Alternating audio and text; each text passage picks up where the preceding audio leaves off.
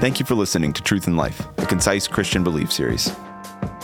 This class was taught on a Sunday morning at Christ the Word Church because we believe that God's Word is truth and that His truth should shape our lives. For more information on our church, visit ChristTheWord.com. Well, good morning, everyone. It's great to be with all of you. Let's begin our morning with prayer.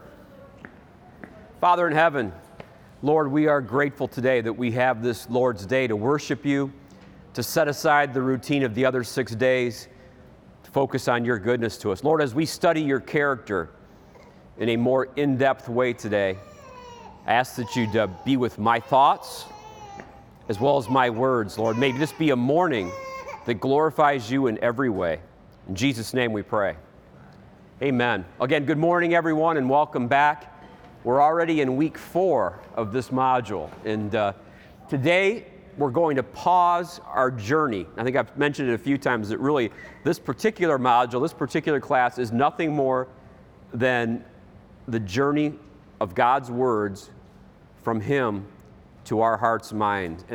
And today we pause the journey a little bit and we focus specifically on the character of God's Word. Now, we've said that God is Scripture and Scripture is God. So when you're studying the character of Scripture, you are studying the character of God, and they are indeed one and the same. So we'll pause today, and we'll take a look at the word in Scripture itself, and just pause that journey for 1 week. Our big word of the week is the first blank on your handout. The missing word there is plain. It is a word that I struggle to say, so I will not use the word much in the class today, but it's perspicuity. I practiced that. Perspicuity. It's plain to the understanding, especially because of clarity and precision of presentation. And of course, this concept, which I'll call clarity right now, is one that was one of the major tenets of the Protestant Reformation, right? It was that the Word of God was to be translated in the language of the people, and that it was to be in our hands all the time. It wasn't something that only the clergy of the church should have and should be reading and should be doling out to us, that indeed it's something that could be understood by anyone who had the Holy Spirit dwelling in him or her. So perspicuity, one of the tenets of the Protestant Reformation, and our big word of the week. Flashback to last week quickly. If you remember nothing about last week and you remember that there were donuts, that's a good start. What we want to remember about the donuts is not that we had donuts, but that Fred the Baker was the character in the commercials for Dunkin' Donuts in the 80s and early 90s. And Fred the Baker would always say what phrase? Who can help us remember what? But he didn't say it like that, did he, Josh? All right, Josh gave us his best melancholy voice, which sounded very artificial because Josh usually isn't like that at all. So time to make the donuts. And that tone should never be our approach to reading God's Word. It should be the verse we focused on from last week, Psalm 119:97. Oh, how I love your law. It is my meditation all of the day. We should never think of it as drudgery to focus on God's Word. It should be a source of great joy that we're given this day to study His Word. All right, so this is a graphic that we've brought up in several of the classes. God's divine voice is given primarily to prophets and apostles in a way they could understand it, and ultimately gets to the written word. And a point that we make over and over again during this module is there is no loss of fidelity. The lordship attributes of God Himself are present fully in His Word. So when we have His Word, we have Him. In fact, He's present when His Word is read. So today, here's our outline. It's pretty substantial. There's a lot to cover. It is 6 attributes of God's Word. God's Word's inspired, inerrant, clear, necessary, comprehensive, and sufficient. And in those 6, there's quite a bit of overlap. But we'll take each one by one, and we'll use all 45 minutes well today doing that. So let's start by God's Word being inspired. The word inspiration, which was our big word of the week last week, the Greek word. Does anybody remember what that word was? Starts with a T. Theopneustos. That was last week's big word in setting up this week. The word inspiration is found only once in English translations of Scripture. It's 2 Timothy 3:16. All Scripture is inspired by God and profitable for teaching, for reproof, for correction, for training in righteousness. So there is no better passage to take you to right now to begin the case that God's Word is inspired. That Greek word theopneustos, depending on your translation, if you use the King James, it says given by inspiration of God. ESV talks about it being breathed out by God. So when we talk about, from a medical standpoint, someone breathing in and out is expiration and inspiration. And so this word closely ties to the very breath of God. In the NASB 95, it is inspired by God, but some would argue that that's not the best translation, that what the ESV uses is breathed out by God to give you a very sense that they were His words to start with. In other words, they came out of His mouth first. Frame's definition, these are the next two blanks on your handout, is that inspiration is a divine act creating identity between a divine word and a human word. So every human being who ever heard God's voice and was charged with recording it had to have it in a way that he understood. So whatever God's voice is, ultimately inspiration is that ability to identify and connect the divine word of God with a human word that one would speak and was ultimately translated into our language. Okay, but a couple important points about His word in terms of how that inspiration happens is God's word is not merely propositional. He conveys not only information, but tone, emotion, and perspective. So you've often heard somebody say, well, the Bible is an owner's manual for life. And in one sense, that's true. But in another sense, it's not. Have you ever read an owner's manual? All the ladies raise their hand and say yes, all the guys say no, right? I don't read owner's manuals. The first 20 pages tell me not to use the electrical device in my bathtub, right? I just tend to ignore it. But owner's manuals, by definition, tend to be fairly dry. What God communicates to us is not only information in His word, but tone, emotion, and perspective. Oh, how I love your law, Psalm 119:97, the way we started today. There's no sentence like that in an owner's manual, right? So we have tone, emotion, and perspective in God's words. He's inspiring not only the words, but also these additional items. Our author says that at no point, a different point here, is at no point in this redemptive history is God content to give thoughts or ideas to His spokesman without giving them words in which to express those thoughts. And that's an important point as well. So God's word gives us tone, emotion, and perspective, but He doesn't leave it up to us, for the prophets and the apostles, to figure out what that's supposed to be. In other words, verbal inspiration refers to God giving the words of Scripture to the writers, not only the ideas. So if this is a hard concept to wrap your head around, think about God giving the 10 Commandments to Moses. He didn't say, I've got two basic concepts here. I want the people to love me, and I want them to love each other. You figure out what you want to do, maybe come up with 10 ideas. That's not what happened. God gave Moses word for word what he was to write down. So while his words contain tone, emotion, and perspective, he does not allow the human being to assign the tone, emotion, and perspective to it. He gives the actual words that contain those things. Could I ask someone to read this passage for me?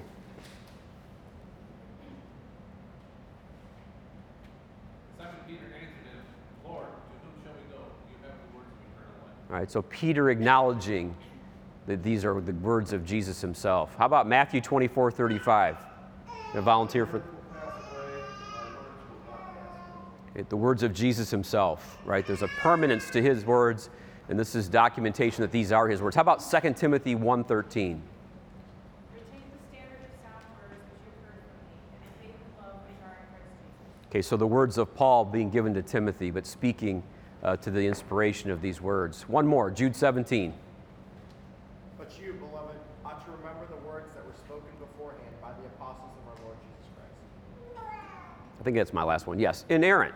So, Scripture is inspired, it's also inerrant. In other words, it's always correct, it's never wrong.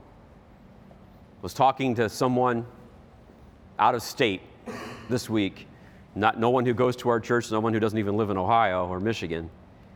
And I was emphasizing with that person who confesses Christ that what God's Word said is never wrong. And that's something we may take for granted, but something that we always want to be reminding ourselves of. Can I ask for a volunteer to read John 17:17, please? Sanctify them in the truth. The word is truth. Praise God. God's Word is truth. Anytime you're reading God's Word, you are reading truth. Anytime you are reading anything else, there's a question about whether it's true or not. So we've talked about this. In fact, last week we talked about how the words God and Scripture are actually used interchangeably at times.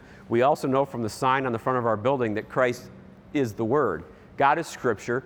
Scripture is God. If you have something outside of Scripture that's an error, the error comes from one of two places, either deceit. Time did you get home last night? It's like 10:30. I heard the garage door go open at 11:30. Right? So sometimes someone speaks in error because they're trying to deceive someone. Those of you with kids get this. Those of you who are kids get this also. And then mistakes, right? 2 + 2 is 5. Wasn't trying to be deceitful, I just did the math wrong. Well, God never deceives, the next blank on your handout, and God is never mistaken. So since Scripture is God and God is Scripture, and He never makes mistakes and He never deceives, then in fact, Scripture is always true. It's always perfectly correct and accurate. Doesn't mean we always understand it, but it is always correct. So let's take a look at a few passages to reinforce this. Could I get a volunteer to read Numbers 23:19, please? God is not a man that he should lie, nor a son of man that he should repent. Has he said, and will he not do it? Or has he spoken, and will he not make it good? Okay, so all of us have times where our words and our actions don't line up. Sometimes not because we're being deceptive, sometimes just because we're wrong. God's Word is a source of ultimate truth always for us. When we are confused, we always go back to God's Word because it's the only thing that's guaranteed to be true.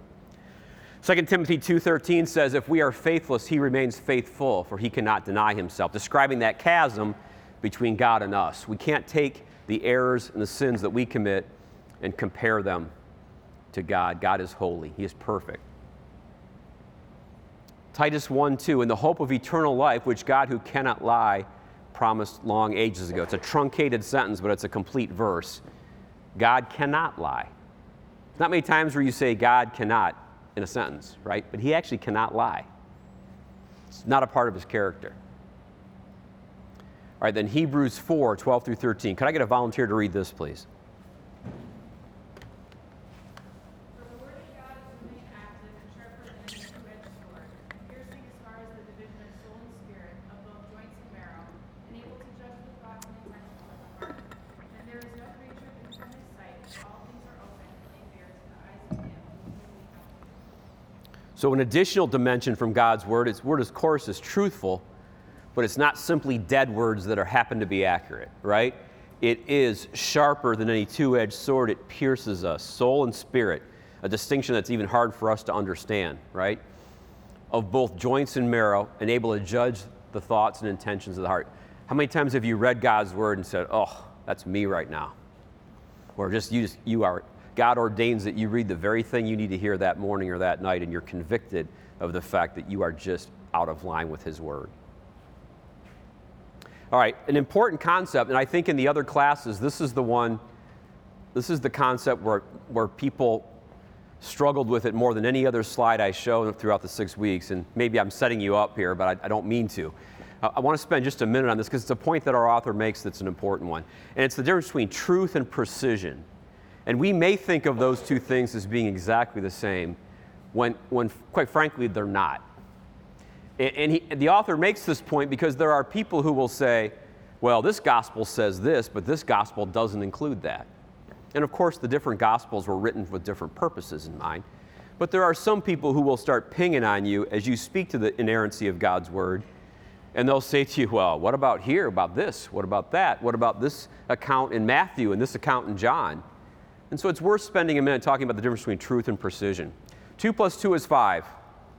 Is that right? Is that true? No. Is it precise? No. Where's Lexi? She moved, didn't she? Is she gone now? She's out there. She's out there. All right, Tanner, you're going to fill in for your wife. Okay. Tanner, you're young enough, I can ask you this question. How old are you? 26. All right, 26. Tanner's 26. Do we believe that? He's not at an age where people lie about their age very much. Look at him. Is he 26? We can buy that? More or less, did I hear? Okay, we're going to go at 26. Tanner, how old is your son? 7 months. 7 months. Okay. How did you gave your age in years. Yeah. But you gave his in months. Yeah. Why? Because he's not a year Okay, so if he was 13 months, would you say a year? If he was 18 months, would you say 1? Well, I guess then. Okay. So there's a certain age where you're expressing the age in months and years. When's the last time you expressed your age in months? So I don't do it either. I don't like the number. Yeah. But you're never going to have me talk about how many months I am. Okay?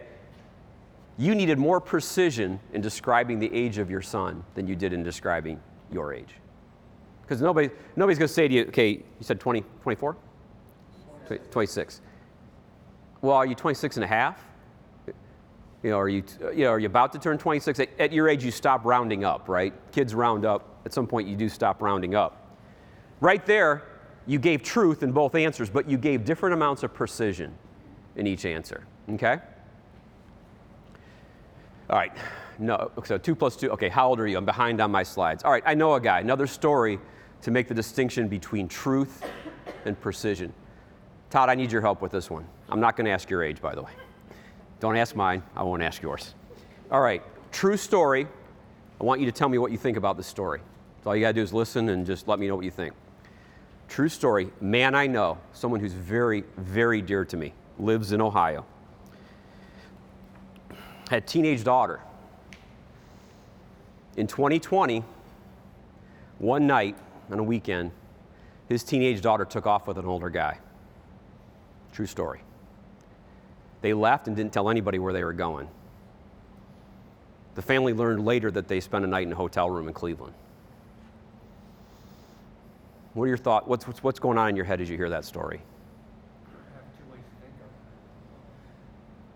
Immediately, as a father or a daughter, concerned, thinking she's sinning, disrespecting, all that whole line. Okay. As father, daughter. And then another part of me thinks that she's an adult now. Okay. She All right. should know what's best. And Okay. take care of it in different ways like that. All right, you didn't mention, some other guys in the other classes mentioned killing someone. You didn't mention that once. All right, Aaron chimes in with killing. So, 17, I would say. yeah, okay. So we have some anger. We have the thoughts of concern about deception. Okay? Here's the story. Everything I told you was true, it was precise. However, it wasn't true. Okay? That story is my daughter Morgan. She was 19 years old when she got married. She got married in 2020. I could have given you more precision and said it was August 1st, 2020. I could have told you they got on the Ohio Turnpike at 10:35 p.m. I could have given you more precision and I would have still not had truth. I told you it was a man I'm very fond of, talking about me. No one loves anyone more than they love themselves. I live in Ohio. She took off with an older guy. Noah's 2 weeks older, I think, 1 or 2 weeks older. So everything I said was precise, but I misled, unless you figured out what I was talking about. There wasn't a lot of truth in what I said. I could have said, I don't even know what hotel they stayed. They could have stayed at a Holiday Inn, right? I could give you more precision, but if I didn't tell you what I just told you, I didn't have any more truth. So precision is not a guarantee of truth. And so when you say, well, I wish the Bible were more precise, well, that's no guarantee of truth. What Frame says is we should remember that Scripture is, for the most part, ordinary language rather than technical language. Inerrancy, therefore, means that the Bible is true, not that it is maximally precise. The proper method in theology is not to withhold judgment until the problems are solved. And by problems, I mean those problems are ours, not God's. It rather to believe that God's personal word despite the problems. How we deal with things in Scripture that don't seem to line up for us is ultimately resolved about where we put ourselves relative to God and His Word. If we think we're above His Word, we'll say, I don't know if I believe, this doesn't seem right to me. But if we put ourselves in the proper posture of having His Word up here and having us somewhere down here, then we say, I don't understand that, but the problems that I don't understand are problems in my heart, not problems with God and His Word. In fact, well, let's take a look at this. This is, without becoming weak in faith, he contemplated his own body, he being Abraham, now as good as dead since he was about 100 years old. Now, if we added more precision to this passage and said he was 99 or he was 101, does it make anything, would it make it any less or more miraculous about what God did in giving Isaac to Abraham and Sarah? No, it doesn't matter. About 100 years old tells you everything you ought to know. That is a miracle that happened, right? So don't get hung up on looking for precision in Scripture when you already know that truth is there. And resolve the fact that you have times where you say, I don't know how this lines up. And say to yourself, the problem's mine and not God's. Your posture relative to Scripture is incredibly important. Our problems with Scripture, we have finite minds, finitude. The questions we ask, right? How can he be both one and three? How can we ever wrap our heads around the Trinity and really, truly understand it? How can he be eternal, yet enters into history? I don't know. I'll just tell you, I don't know. How can he be good, yet he permits evil? How can he be sovereign, yet he holds us responsible for what we do?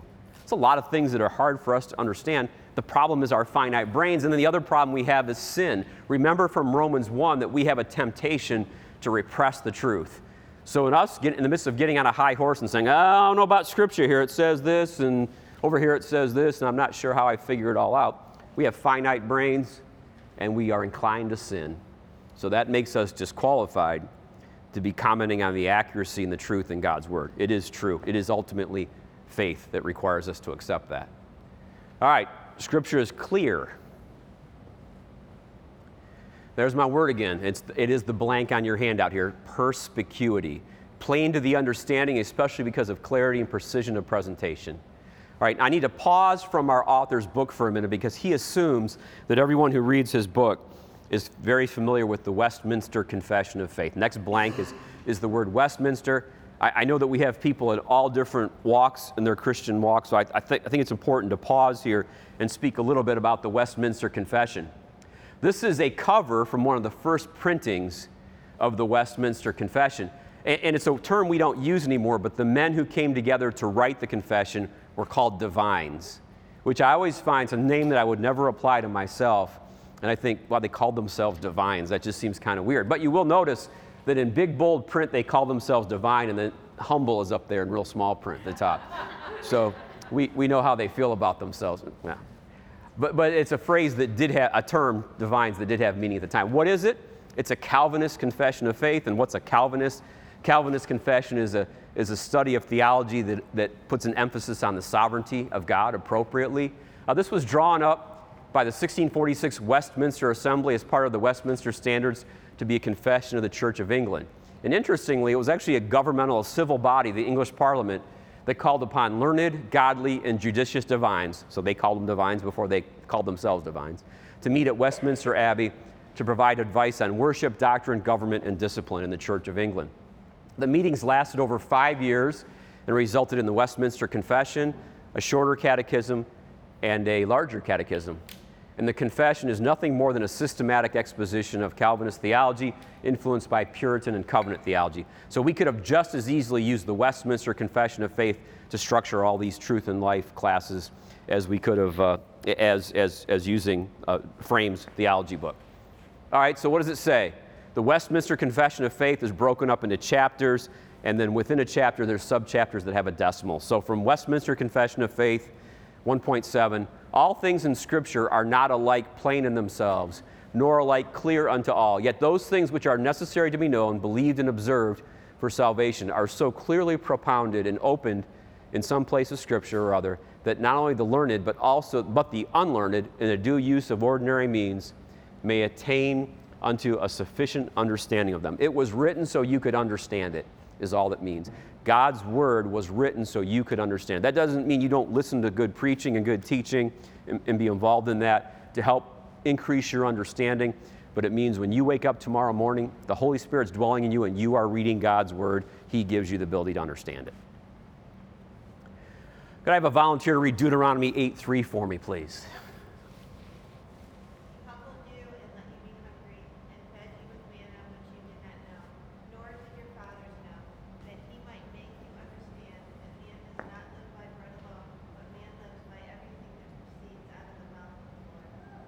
Okay, so we live by what proceeds out of the mouth of the Lord. Is that the way we approach reading, studying, meditating on God's Word?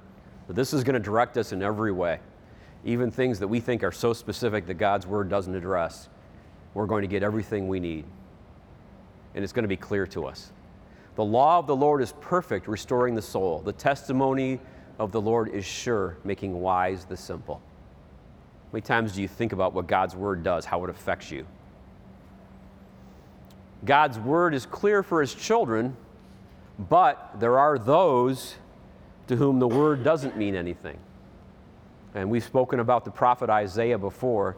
And in fact, he was called to speak God's word to God's people with the knowledge that most of his people living at that time would absolutely ignore it. And it was recorded for those in future time who would. May I have someone read this passage from Isaiah, please? He said, "Go, tell this people, keep on listening, but do not perceive. Keep on looking, but do not understand. Render the hearts of this people insensitive, their ears dull, and their eyes dim. Otherwise they might see with their eyes, hear with their ears, understand with their hearts, and return and be healed."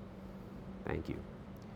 There's a sense that God's word does something every time it's read. It either hardens hearts or it uplifts, encourages, and sustains those who are his. So his word is clear, but it's clear only for his children. Here's another example of that, if I could have someone read this for me.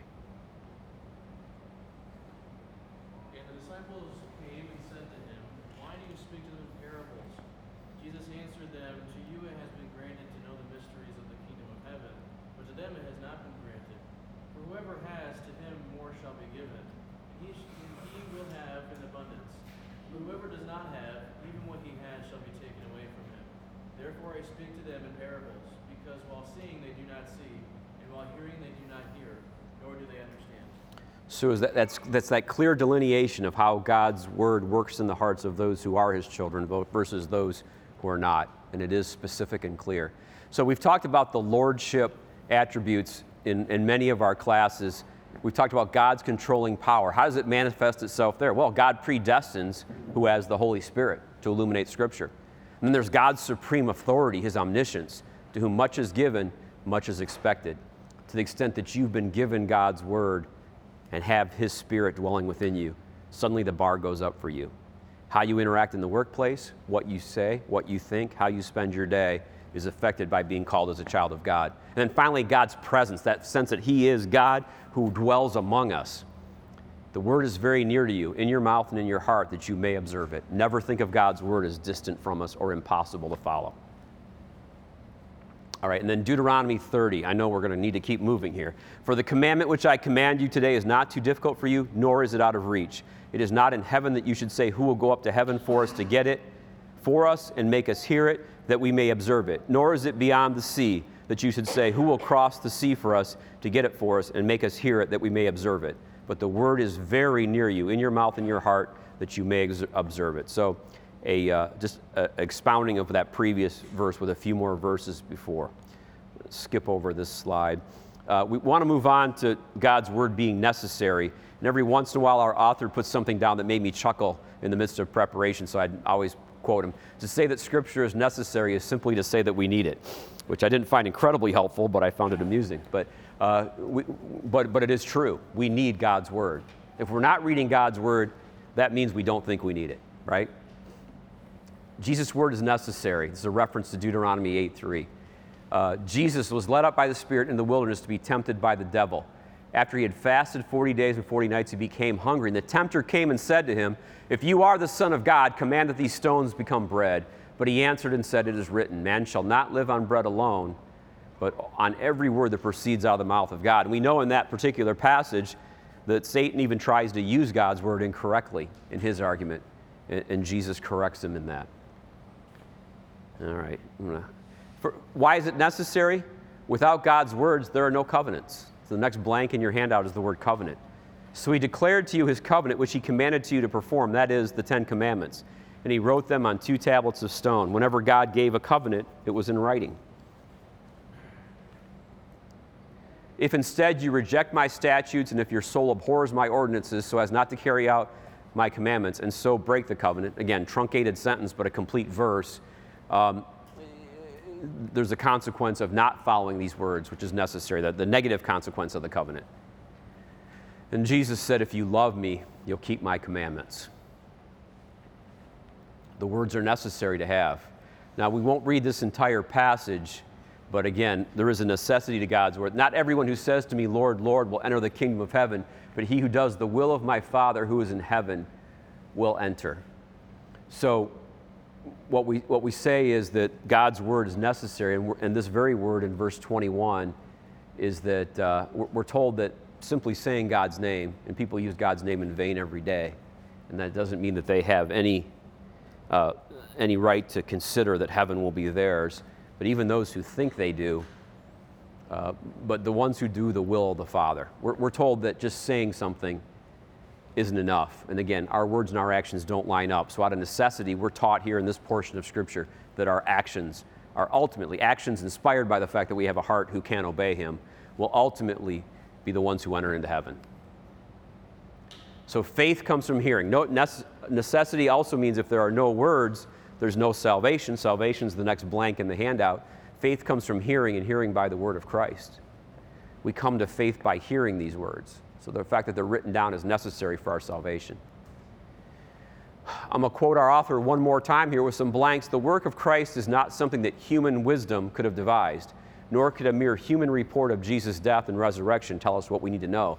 The atonement comes out of the wisdom of God's eternal plan, and its meaning could only be given in divine words. Those words are critical for our salvation. All right, we're getting to the home stretch here. God's word is comprehensive.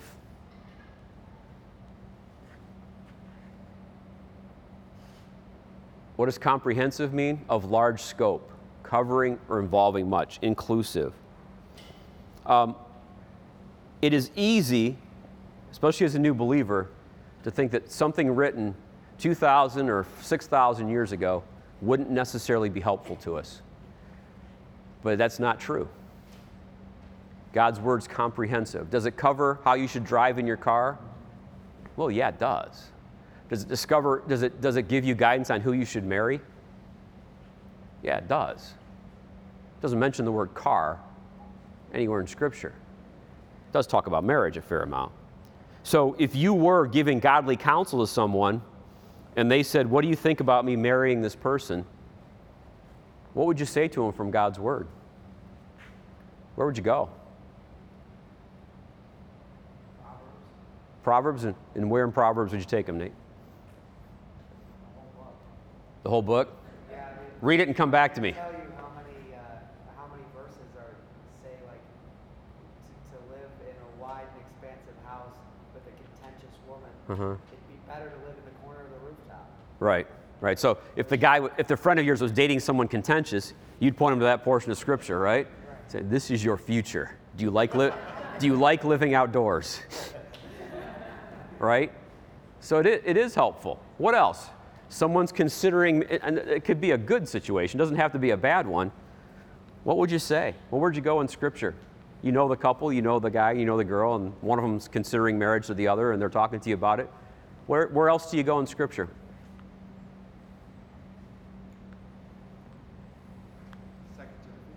Okay, and what would you give him from there, Josh? Speak to him about how the woman submits to authority. Okay. And how he will lead his wife. Yeah, if they both have that understanding going in, it goes a lot better, doesn't it? Even though it's not easy and it gets messed up all the time in all of our marriages. Yep, absolutely. So we have principles in Scripture that are comprehensive enough. So let's unpack that a little bit. So let's give a few examples. First of all, the Old Testament. Just look at God's covenant with Israel alone. He gives guidance there on the people's calendar, their holidays, their diet, their clothing, their economy, their employment practices, education, marriage and divorce, civil government, prayers, and priestly sacrifices. There's an awful lot of detail in there, isn't there? It's an awful lot of guidance. It is absolutely comprehensive.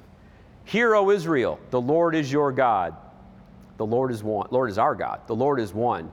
You shall love the Lord with all your heart, all your soul, and all your might. So the comprehensiveness, or the comprehension isn't the right word I want, comprehensiveness of these words is actually on two different levels. Number one, in that book, when you've got the Bible in your hand, it is comprehensive for guiding the decisions of your life. But it's also comprehensive in what it calls you to do. Do you see the recurring word in this verse? It's all. You shall love the Lord your God with all your heart, with all your soul, and all your might. God is all in on giving you a comprehensive guide to your life. He's calling you to be all in and be as comprehensive in your love for him, in your heart, your soul, and your might, as he is in giving you a comprehensive book. You see how this is a two-way street. Now, we always fail in our comprehensiveness. We repent, Lord willing, but we always fail. The book is comprehensive, the words are comprehensive, but what we're called to do means we're all in as well. We're to love the Lord our God with all of our heart, all of our soul, and all of our might. How about this? Go therefore and make disciples of all nations, baptizing them in the name of the Father and the Son and the Holy Spirit, teaching them to observe all that I commanded you. And lo, I am with you always, even to the end of the age. So here we see comprehension in another way. Where do we go? The people that are fun to talk to. No, we go to all the nations. What do we teach them to observe? All that I commanded you. So everything you're supposed to be doing that God commanded you, you command all people in all nations to observe all that God commanded you to observe. And oh yeah, you're not on your own. I am with you always, even to the end of the age. So there's a comprehensiveness at several levels here as you study this. Okay, so then we jump to the New Testament. Jesus commands don't deal just with repentance, faith, and worship, but actually an incredible list. Treatment of the poor, sexual ethics, marriage and divorce, anger, love of enemies, fasting, anxiety, hypocrisy. You dwell on the words of Jesus himself to his disciples, to the people he spoke to, those who listened and those who didn't listen. Incredibly comprehensive in how it guides our lives. Isn't that amazing? If you start thinking about it and cataloging it.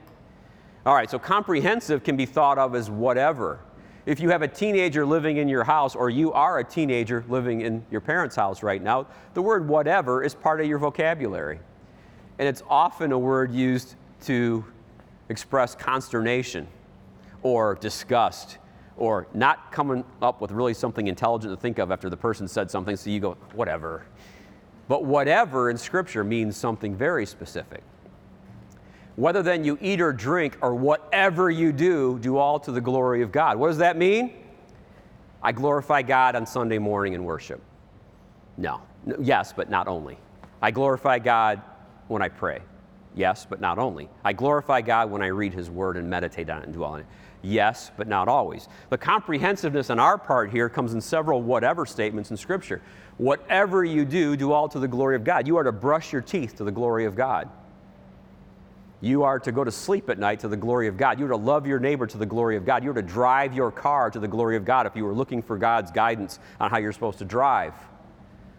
Like, I don't want to put the little fish emblem on the back of my car because then I have to change the way I drive, right? That's what we think. Yet we're called to do all to the glory of God, whether the emblem's on the back of our car or not. Another whatever statement. Whatever you do in word or deed, do all in the name of the Lord Jesus, giving thanks through him to God the Father. So when are we supposed to be thankful? Always. The Christian should always be thankful. Whether it's your words or it's your actions, do it all in the name of the Lord Jesus. There should be no time you can't say, I'm doing this in the name of Jesus right now. Not just when you pray, where we often put that at the end, right? I pray this in Jesus' name. We're actually to do everything in the name of Jesus. Our prayers can remind us that we're supposed to do it all the time, but we're to be comprehensive in whatever we're doing in word or deed. All right, one more, and I'll get off this one. Whatever you do, do your work heartily as for the Lord rather than men. Even if there's people offering to pay you $5 an hour more than you were getting paid a couple years ago, and suddenly your work is in demand no matter what you do for a living, you're still expected to work heartily. A lot of employers right now are finding it hard to find employees who work heartily because suddenly employees are being stolen from businesses and places all the time because there's such a shortage of workers.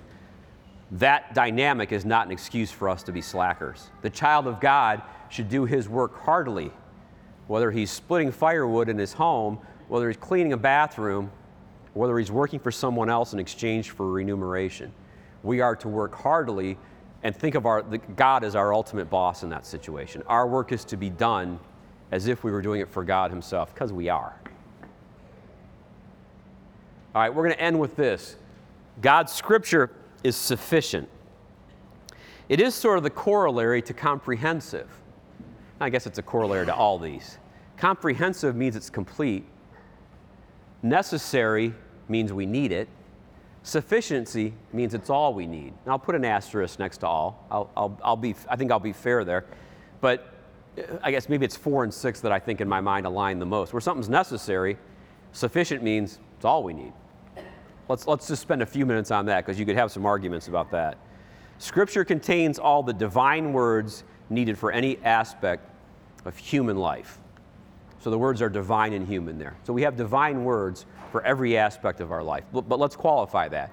Again, I go back to the Westminster Confession, the whole counsel of God concerning all things necessary for his own glory, man's salvation, faith, and life, is either expressly set down in Scripture or by good and necessary consequence may be deduced from Scripture, unto which nothing at any time is to be added, whether by new revelations of the Spirit or traditions of men.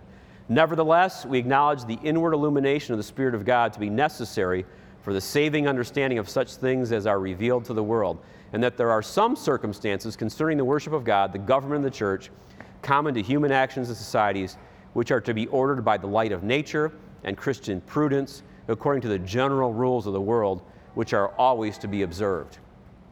There's a lot of words there. It says, yeah, Scripture is sufficient, but we still have to use common sense. We use Christian prudence, right? We use the brain that God's given us to sort these things out. Oop, no idea what I just did. Okay. So I'm going to another theologian right now named K. Scott Oliphant for his thoughts on sufficiency from 1.6. Scripture gives us all that we need in order to know what salvation is and how it's to be gained. No one argues with that typically. Scripture gives us all that we need in order to know how to glorify God in every aspect of our lives. We just read those passages. We have all we need, for example, in order to know how to glorify God in our daily lives. No extra or supernatural word is needed beyond that given to us in Scripture. And this is number 3. This is right where it seems like there's gray area. Those things necessary for glorifying God that are not explicit in Scripture may be deduced by good and necessary consequence. It's a whole class right there, right? What is good and necessary consequence? We're to use the brains God's given us to figure out how to apply His Word. Frame says this about that portion of the Westminster Confession. We are not forbidden from seeking information outside of Scripture, but we are in a need of no additional divine words. We're not waiting for the Book of Mormon to come along sometime later and give us more revelation that we need. We have that. Now, to say that Scripture is sufficient is not to deny that other things are necessary. And that's the key linchpin, I think, between sufficient and necessary. In particular, we need the Spirit to illuminate the Word if we're to understand it. So, of course, there's more. We'll talk about that next week. It can be difficult to determine in specific terms which actions will and will not bring glory to God. There are times where we're lost, right? We just don't know what to do. Natural revelation, again, Christian prudence, give us important guidance. God's Word gives us the foundation. There are times we have to make judgments based on what His Word says. Sufficiency. How do you know when revelation is final? And we know that not everybody in the Christian world agrees upon this. When redemption is final, revelation is final. So there's nothing more to be written about redemption. We know what Jesus did for us. That work is done. We know how we are to respond if we are His children. I'll leave you with this verse from Hebrews 1 through 4. These verses from Hebrews 1 through 4. In fact, I'll ask for a volunteer who can see that from your seat to go ahead and read it for me. God, after He spoke long ago to the fathers in the prophets in many portions and in many ways, in these last days has spoken to us in His Son, the appointed heir of all things, through whom also He has made the world. And He is the radiance of His glory and the exact representation of His nature, and upholds all things by the word of His power. When He had made purification of sins, He sat down at the right hand of the Majesty on high, having become as much better than the angels, as He has inherited a more excellent name than they. Okay, so we're given Scripture there to speak to the fact that this redemption is now done. Jesus is in heaven, and He will return, and He has done the work that needs to be done for His children. However, there is something that happens in terms of the Holy Spirit dwelling in His children, where we can all think of a time where we were convicted, and our conscience was affected by something we were doing that we shouldn't do or not doing that we knew we should do. That revelation in that form continues. Jesus left so the Holy Spirit would come to help us in that way. That's not in contradiction to anything we've said today. That is the Holy Spirit coming to guide us in those specific situations. So when we say we have this broad concept in Scripture, how do I apply it to 2022 and everything that's going on? That's where the Holy Spirit is with us. We pray that we would be convicted when we're out of line with God's Word. And in some cases, there's matters of conscience where some things are right for one person and not for another. And that's where the Holy Spirit dwelling in us, he was left with us when Jesus left the earth to provide us that guidance. That's not additional revelation. In fact, we'll talk about this more next week. And so if you're troubled or struggling with this one a little bit, I'm going to ask you to give me one more week, and we'll unpack the work of the Holy Spirit as we continue the journey. But we have all that we need in written form, which is what essentially is being said today. So God's Word is sufficient for us for what we need. All right, we are right at the top of the hour, so I'd like to go ahead and close this in prayer. Lord, your Word is perfect, gives us everything we need. It's necessary. It's always accurate. And with all the things around us, Lord, that are troubling us, that are wrong, that are changing and flowing, we know that we have your Word as a foundation, because when we have your Word, we indeed have you. Lord, I pray that everyone in this room would have a conscience sensitive to the Holy Spirit, that he would encourage and guide and challenge and guard and counsel us every minute of every day. Father, I pray that everyone in this room would live a life that gives you glory in all they do, whether they be brushing their teeth or witnessing and speaking of your goodness to those around them. Pray these things in Jesus' name. Amen. Thank you for listening to Truth in Life. If you enjoyed this series, make sure to subscribe. And remember, this is truth to live by.